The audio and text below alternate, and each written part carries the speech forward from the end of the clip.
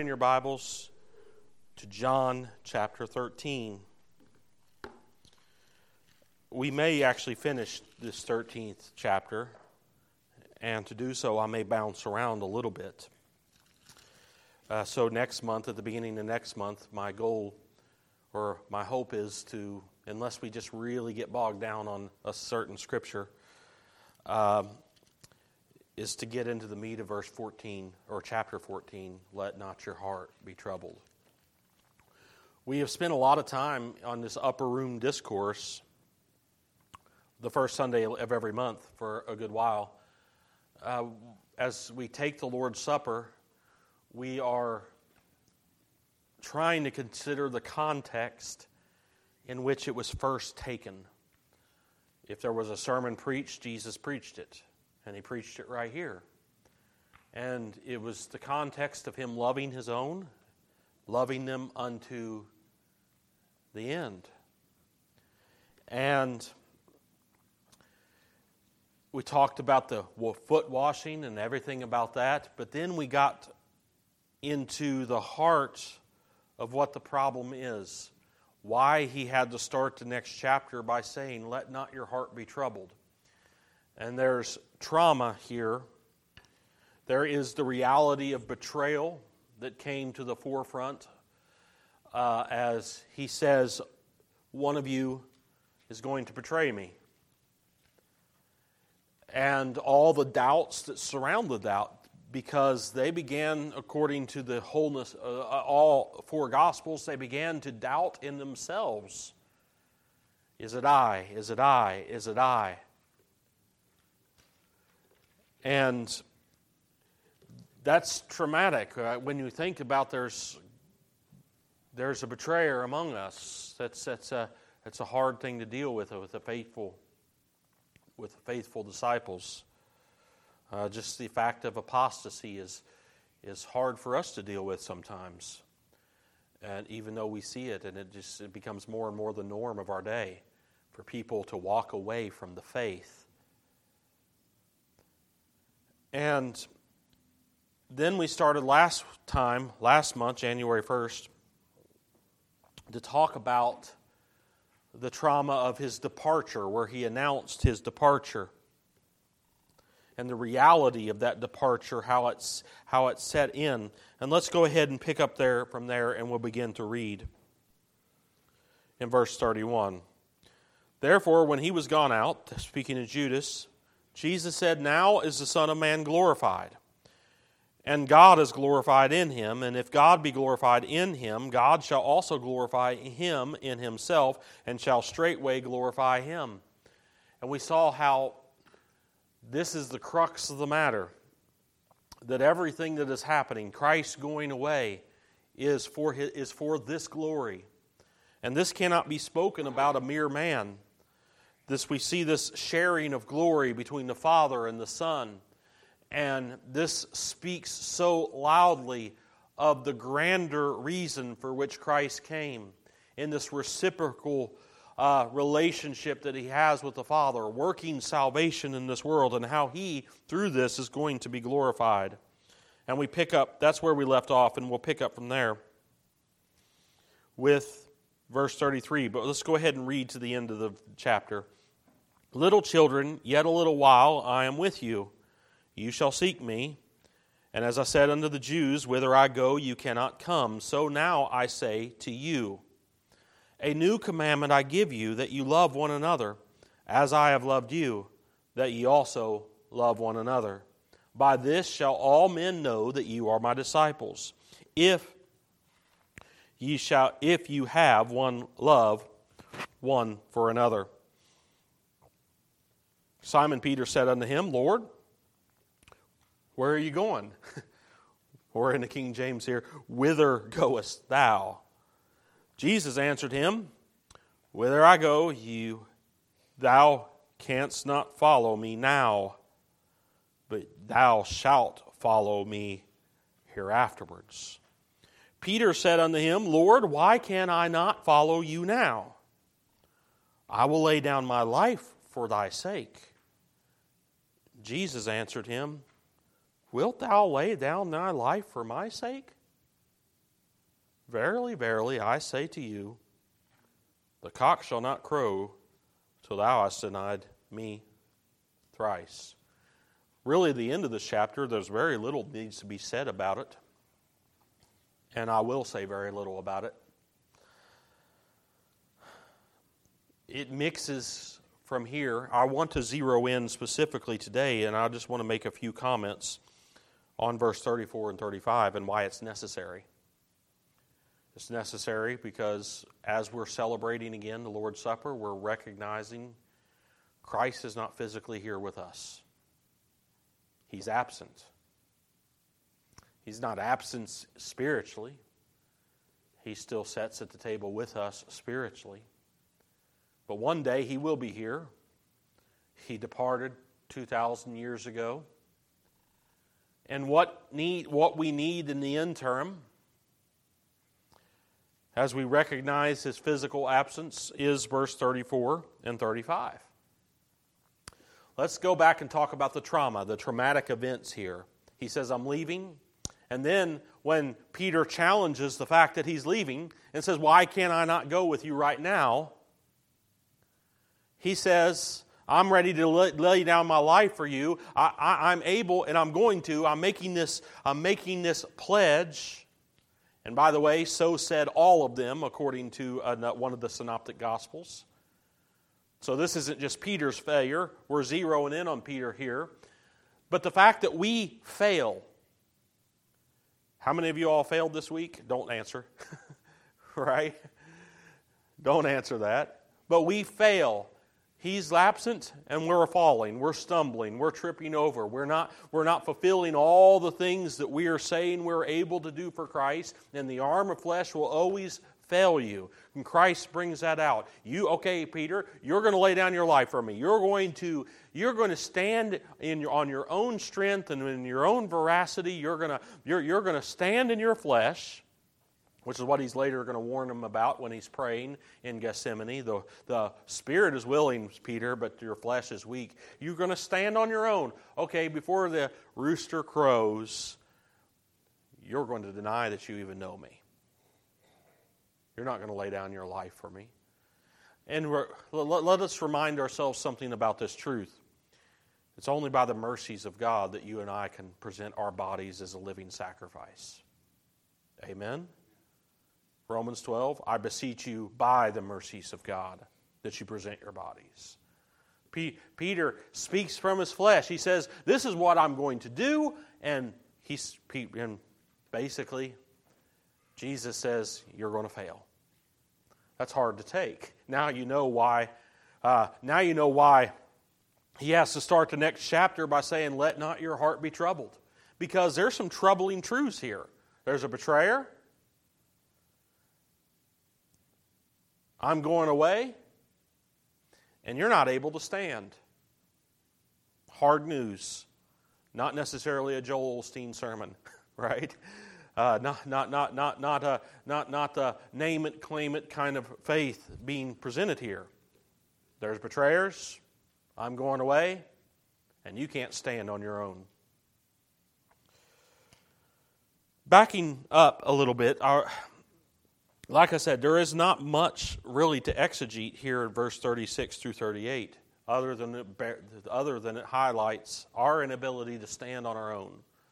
Because as I said before, Peter wasn't the only one saying this. It said, I think in Matthew, and I can look it up in the notes, but it says in Matthew, so said all of them. And probably so said all of us in different context. Right? Oh, I'm going to do this, this, this, and this. And you didn't, did we? The arm of flesh fails. Those are the points of trauma. Let's go back up here to verse 33. As we see three things here. Christ is going, in this context, He's leaving. He says, I, little children, yet a little while I'm with you. You're going to seek me. And you can't go where I'm at. He says, you're going to seek me. I'm going away. And you're going to seek for me. So one, Christ is going to depart. Secondly, they cannot follow him. And I think it's very interesting that he says this in the same sense, just like I said to the Jews. Because he did say this to the Jews not too soon or not too long before this. And we're going to mention that text. But he said it not the way he's saying it here. But he says, at least this part, as I said to them, I'm saying to you, you cannot follow. But he adds something that he didn't give to the Jews. So now I say to you, and this becomes even more clear when he speaks again to Peter. He says, the inability to follow is for them only for the present time. He's going to say later to Peter, he says this more clearly. He says in verse 36, whither I go, you cannot follow me right now, presently. But here's if you want anything exegetically in verse 36 through 38, mark this. Thou shalt follow me hereafter or afterwards. That's grace. Amen? He didn't say, Peter, if you're strong enough, you might be able to follow me later. He said, Peter, you are going to follow me. And that's the terms of grace that you find. I will. The Jeremiah 32, I think that's the new covenant. He says, I will put my law in their hearts. And I will do this and I will do that. Christ says, thou shalt follow me. If you want to underline anything, underline that. That's the language of grace. Because Peter is going to prove in a second that he doesn't have the ability. But yet Christ speaks with such firmness. But the point is this is only, like the Jews, he says, you can't follow me. Unlike the Jews, he says, for right now. And we're going to see he said something differently to the Jews in a second. Notice here in verse 33, and I'm going to try to hurry, just pointing out a few little things, how tenderly he speaks. Little children. Little children. That's an evocative use, the direct address. He addresses them directly as little children. John Gill says, as parents, when they take their leave of their children in their dying moments, give them proper instructions and orders and lay their dying injunctions on them. So Christ, taking his leave of his disciples, gives them his. Note the tenderness of our Messiah. And by the way, what was said of him prophetically? You're going to call him Wonderful Counselor, the Mighty God, the Everlasting Father.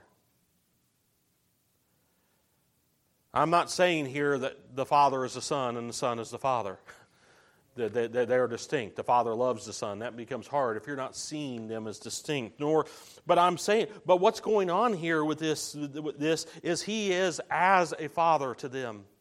In the same way, John would later say, you are as my little children to the people that were being discipled by him in such terms. And that we see there's a tenderness and a love that is there. We see the fatherly care that he gives, so much so that he says, if you've seen me, Thomas, later on in John 14, you have seen the Father. So when he is approaching them about this upcoming absence of him, he is doing so in a loving way, not in a cold telling of the reality. I'm going away, and just aloof to them. He says, little children, I'm going away.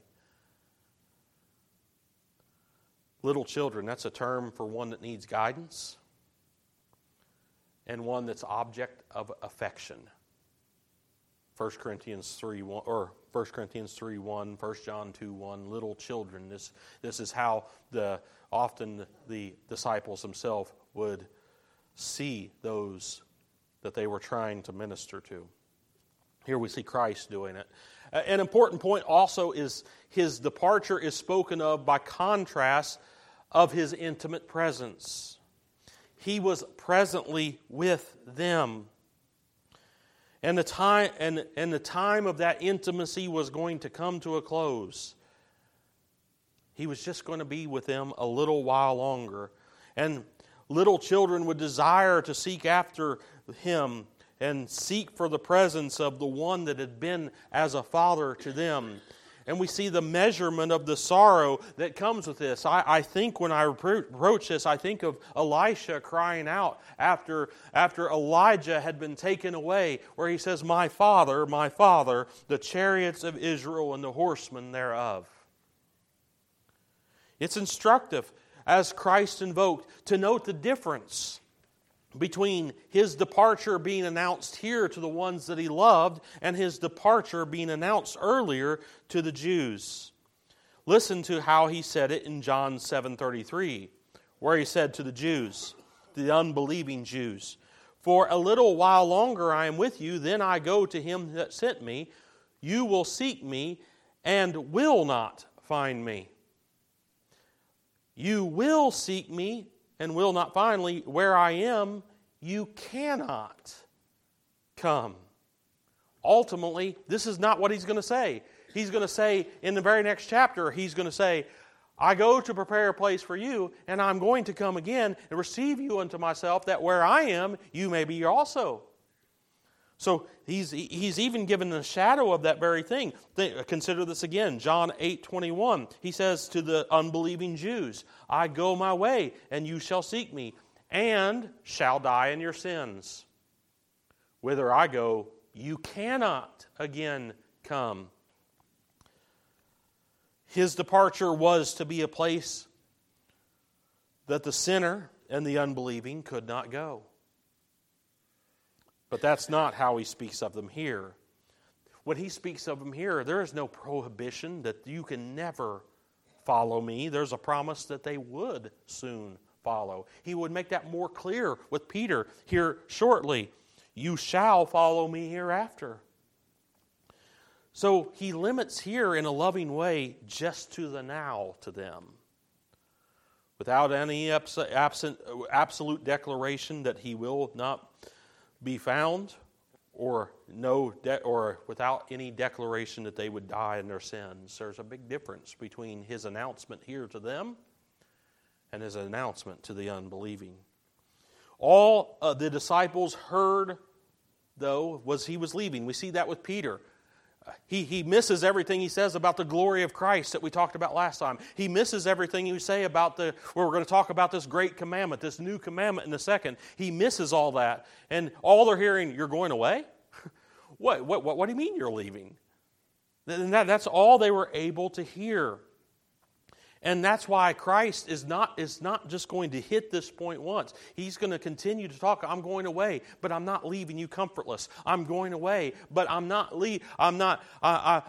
leaving you without a means, without guidance. I'm going away, but I will come to you. He's giving them all of this assurance as this upper room discourse unfolds. He tells them again and again, I am leaving for your benefit. On this basis, He gives a new commandment. And that's what I want to talk about for about just a few minutes this morning. But on this basis, He has given a new commandment. He's leaving. So what does that mean we need to do? How are we to conduct ourselves? How are we to live in the light that His physical presence is not here to guide us? What we know of Christ is not what we can see with our eyes anymore. What we know of Christ is no longer what we can hear with our ears. We have not that perfect physical example before us to walk after, to seek after. How are we to conduct ourselves now in this reality? For the time they cannot come, they're going to have to go forward in His absence. What does that look like? And He says, a new commandment I give you. This becomes the necessity on the basis of His departure. A new commandment I give you, again, read there 34 and 35. A new commandment I give you, that you love one another as I have loved you, that you also love one another. By this shall all men know that you are my disciples. There is a lot here, is there not? If I was to ask, have you lived that? how many would be able to, rhetorically, don't raise your hand, have you lived this? Is this the thing that governs your life? Is this the command? If you love Him, you keep your commandments, His commandments, right? That's the purpose of the Great Commission. Ultimately, here is the learning to observe His commandments. Is this something you're practicing? Don't answer. Christ, by the way, is a lawgiver here. A new commandment I give you. He's a lawgiver. He gives law. He's that prophet that was greater than Moses. The one that Moses talked about in Deuteronomy 18, 15 through 19. That Peter says was fulfilled in Christ in Acts 3, 20 through 23. That he is that prophet. He is that prophet that Moses says, there's going to come a prophet after me, and you're going to need to hear him.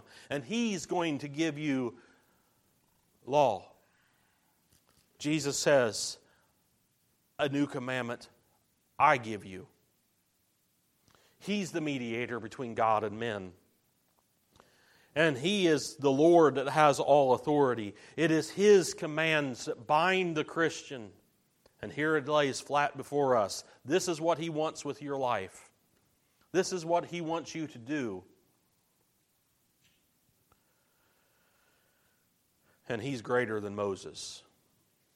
Moses gave you a lot of great commands. Of course, the Lord gave them to Moses, and they reflect God's great nature. He says, don't kill, don't steal, don't commit adultery, have no other gods before you. And here Jesus says, I'm going to add one. And this is a new commandment. And it's important. It's important for your identity as a Christian.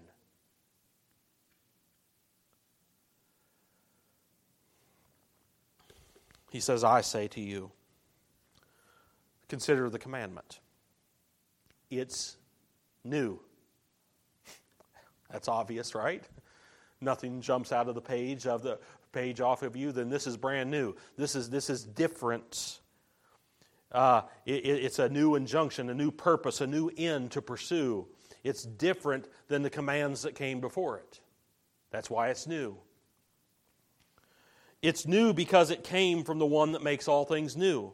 It's new because it's living. It's brought to us in a brand new context in which our God has been revealed to us in Christ. And He, as we're going to see in a second, has shown us how to live this, how to do this. There are commands to love that were already written. This is different. We already know those commands to love. What's the greatest commandment? Love the Lord your God with all your heart, soul, mind, body, strength, or I can't remember the exact words for some reason, but just love Him with all. And that's already been written. God is all. He's over all. All that we have should be directed with Him with affection. But you know what we do not have in that command? Is the how. Right? How do I love Him with all that I have? I sometimes come to that great commandment, and I don't even know where to begin, other than the fact that I know that I'm failing to keep it. We have a law to love our neighbor. It's a very interesting. I can even understand that one. Love your neighbor as what? As you love yourself. You all know how to love yourself? No man ever yet hated his own flesh, but nourishes and cherishes it. I take care of myself. I pamper myself as much as possible. I really like me. And that's how I'm supposed to treat my neighbor, right? That I can understand the context, but that had already been written. What does this one say? What does this new law, this different law say? Not as thyself. How am I supposed to love? As Christ loved you. That's different.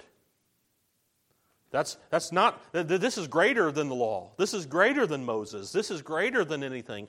This gives us a living example. And even though we haven't seen it with our eyes, the witnesses have told us about it. They told us what that looks like. And by the way, Even though we've not seen it with our eyes, we've experienced it. How many of you all feel like you're loved? Don't answer this question because it reveals a lot, maybe a lot about where you're at. But how many of you all feel like Christ loves you? Have you experienced the love of Christ? I hope everyone in here can say that is a deep experience that I have. I am loved of Christ. I know I am loved of Christ. I know because I have experienced it. The law simply stops at equity. This is what I want. This is what I want for myself. And therefore, this is how I'm going to treat other people. The law stops at equity. Loving in accordance with your own self-love. The gospel is something greater. It's new.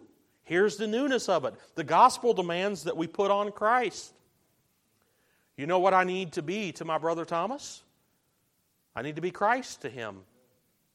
And I'm not saying I need to be a pope, a vicar of Christ. In that sense, I need to show Christ to him. As I have experienced Christ. And that's why there's a deep need for us to be seeking this greater experience of Christ's love. That's the prayer of Paul. Oh, that you might know the depth of His love, the depth and the height and the length and the width of it, and that you might know the love of Christ, which passes His ability to even tell you about it.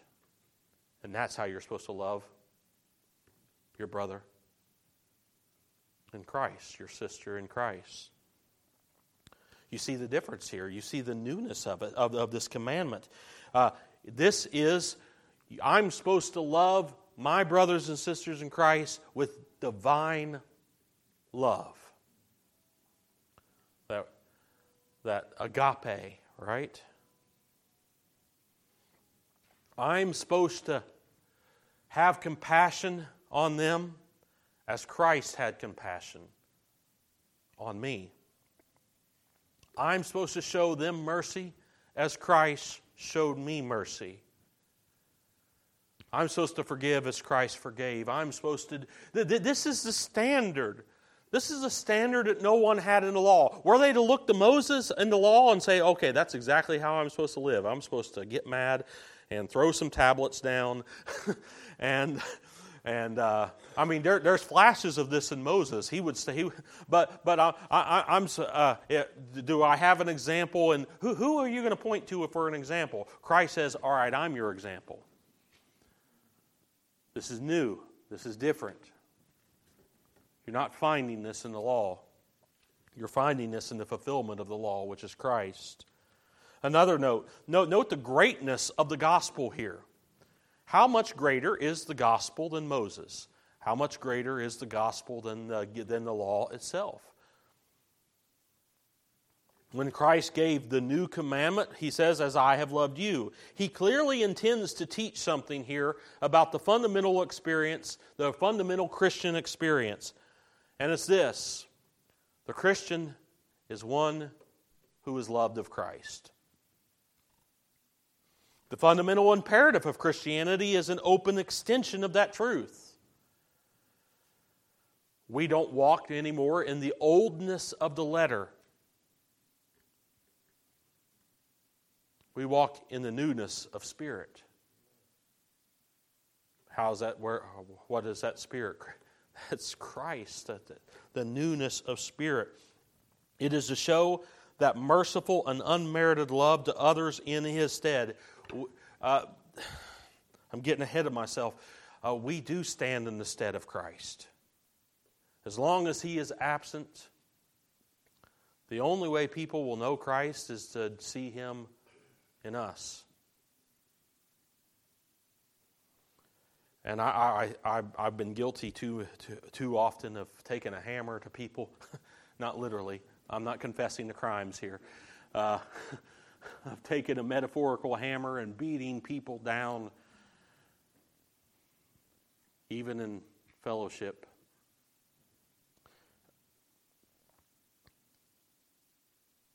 We're the means of the experience of the love of Christ for others.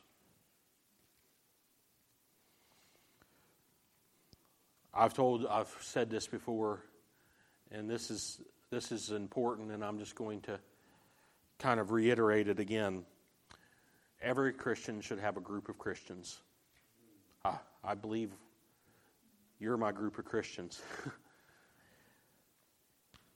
That every Christian should have another group of Christians that they're a part of, that they love them, they meet with them on a regular basis. Not in the sense of law, well, I got to go to church, I guess. But you meet with them on a regular basis, you encourage them while you're there, you pray for them daily, you seek their good, you have a bond with them, they're important to you, and you're important to them. It's what we have to have, because our Lord is not present right now. And my brother Thomas needs to see him. He needs to experience Christ. He needs to experience that. I'm just picking on Brother Thomas. So does my brother Paul and my brother Jimmy. And I think here in America, that's not what being part of a church is about. If it was, I think things would be a lot different. We have that with one another, I hope we continue to fan the flames of that, because we need the presence of Christ. And where is Christ's presence found? Wherever 2 or 3 are gathered together. That's where His presence, in a real, if you could even use the word tangible way, we're the body of Christ. We're His hands, we're His feet, we're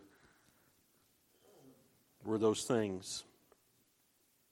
We work together with Him, for Him, doing His will in this earth. And we don't sit around thinking about, so many church. What is church about for so many is about what they can get out of it, and I can understand that to a certain extent.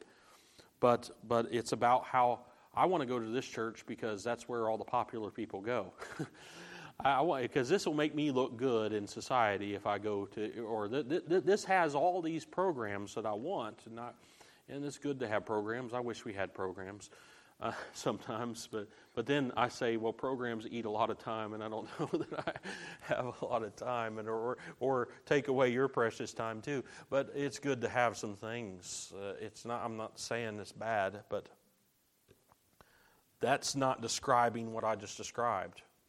A group of people you meet with that you love, that you care about, that you pray for, that you encourage, that you are important to, and they're important to you, and you're working together, striving together with one mind and one mouth to represent Christ on this earth.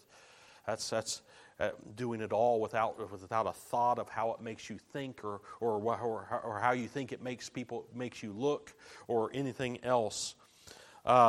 This undiscriminating love that's supposed to be here. When we have that, then we can call us a church.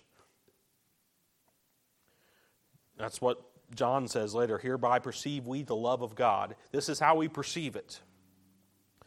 Because Christ laid down His life for us, we ought also to lay down our lives for the brethren. You know what the tragedy of I almost got ahead of myself a second ago talking about being the vicar of Christ. The tragedy of Roman religion is it always says that someone else can represent Christ to them. Someone else can be the vicar of Christ. But each of us experiences the love of Christ and is to be the vicar of Christ. And that's why He said, a new commandment I give you, that you love one another as I have loved you, that you love one another. The focus of the Christian is for whom the Lord lived and died. We should care about the people that He cared about. We should love the people that He loved. And that's not saying that we're not hard to love sometimes, because believe me, I'm not going to speak for you. I'm sure I'm difficult to love, and I'm grateful that each week I come, you all make me feel like I am. We love one another as brethren in the same family. John Gill said, as brethren in the same family, children of the same Father, fellow disciples with each other, by keeping and agreeing together, praying one for another, bearing one another's burdens, forbearing and forgiving one another, admonishing each other, and building up one another in the faith and holiness. What did Paul would say? He basically summed it up. Let this mind be in you, which was also in Christ Jesus. What was that? What was the subject of that? The subject was how we conduct ourselves with one another, humbling ourselves for one another. We have a demonstration of divine redemptive love in Christ. We have a standard, and it's greater than me wanting to pamper myself. like love your neighbor as yourself. That's a great place for me to condemn myself for not doing so. But me loving myself is not a very good standard. This new commandment gave us that great standard. In the context of his coming absence, love each other. This love is the proof that we are of Christ. What does he say now in verse 35? I need to come to a close. But by this shall all men know that you are my disciples, if you have love one for another. 1 John 2, 8 through 11. Again, a new commandment I write unto you, which thing is true in him and in you. Because the darkness is past and the true light now shines. He that says he is in the light and hates his brother is in darkness even until now. He that loves his brother abides in the light, and there is no occasion of stumbling in him. Because he that hates his brother is in darkness, and walks in darkness, and knows not whither he goes, because darkness has blinded his eyes. There is a oneness with the Christian and other believers. It excludes all possible differences. We pride ourselves sometimes in making distinctions, and we make distinctions on sex, gender, class, ethnicity, and familiarity. And we often do so setting aside Christ and his example. He loves strangers and friends alike. There's a completeness in the love of Christ. He loved his own to the very end. I've seen in Christian fellowship that people tend to love until as long as it's easy, but the second someone does something to upset them, well, they're off to find another group of believers somewhere. I praise God, that's not the love of Christ. I'm not saying that there is no doctrinal boundaries. I can't hold hands with many people on doctrine, but really that window should get much and much smaller. I know people that will pat people on the back, give them the right hand of fellowship as long as they agree on some minute detail, but the second they don't, something that doesn't matter. I heard someone once say, well, if they don't believe in a pre-tribulation rapture, then I'm glad Christ wasn't like that on earth. Some of you all, and I know you all have the love of Christ, because some of you all have bore with me through some very odd doctrines that I have held and declared. And by the way, I have too. I've rolled my eyes a couple times. That's what they believe? Wow. But it wasn't bad enough for me to stop loving you. Now, there's a completeness in the love of Christ. He loved him to the end. He loved in the aspect of this great aspect, Ephesians chapter 5, verse 2. And walk in love as Christ also loved us and has given himself as an offering and a sacrifice to God for a sweet-smelling savor. He gave himself completely as a seal of that love. We love the love of self-sacrifice. Greater love has no man than this, and a man lay down his life for his friends. The love of encouragement, it just keeps on going as we consider the love of Christ. I keep promising I'm coming to a close, and I think I'm on the last paragraph of my notes. But it is in or by this love for one another in the stead of Christ that the testimony of Christ is clearly seen. That's what verse 35 teaches us. By this shall all men know that you are my disciples if you have love.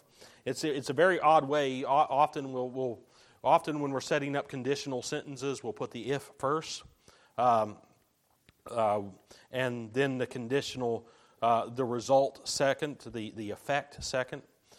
Here it does it backwards, but this is what you would call a future, more probable construction of a conditional sentence, and that's just me pontificating, and I'm sorry about that. But let me just say it like this. If the fellowship of the church meets the condition, the effect is that men will know they belong to Christ. If the church does not meet the condition, people won't know. And it doesn't matter how sound our doctrinal statement is. If we don't meet the condition, people won't know. It doesn't matter how set apart our dress is. If we don't meet the condition, people won't know. All the things that we think identify us as Christians will be empty if we don't meet the condition. Everywhere and in all contexts where Christian love is seen, people will know that they are followers of Christ. That's been so in history. There have been stories of the martyrs through history where people saw how these people loved each other in persecution and in sorrow and in tears and in martyrdom, and said, man, they are followers of Christ.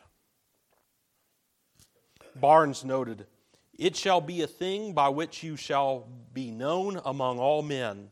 You shall not be known by special rites or habits, not by special form or of dress or manner of speech, not by special austerities and unusual customs, like the Pharisees, the Essenes, or the scribes, but by deep, genuine, and tender affection.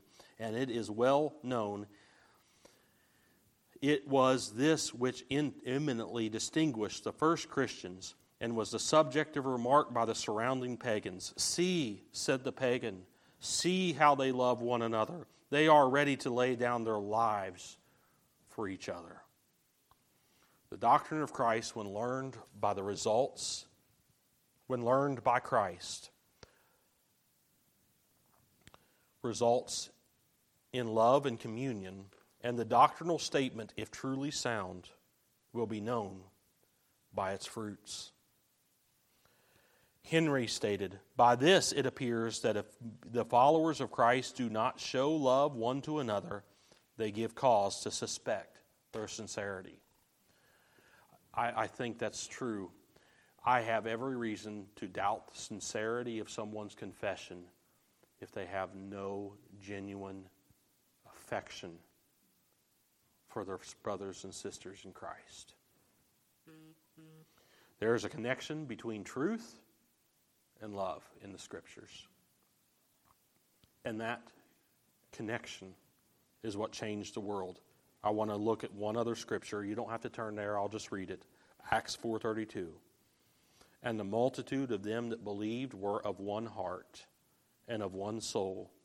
Neither said any of them that aught of the things which he possessed was his own, but they had all things in common." That's the new commandment. How do we measure? Well, how do we know it? I mean, I'm just in the absence of, we're getting ready to take the Lord's Supper. where we're again noting the fact that He's not here at the table with us physically. Are we conducting ourselves in accordance with the new commandment that He gave for us to keep in His absence? That's what I would have you all to look at today, and now we'll prepare to take the Lord's table.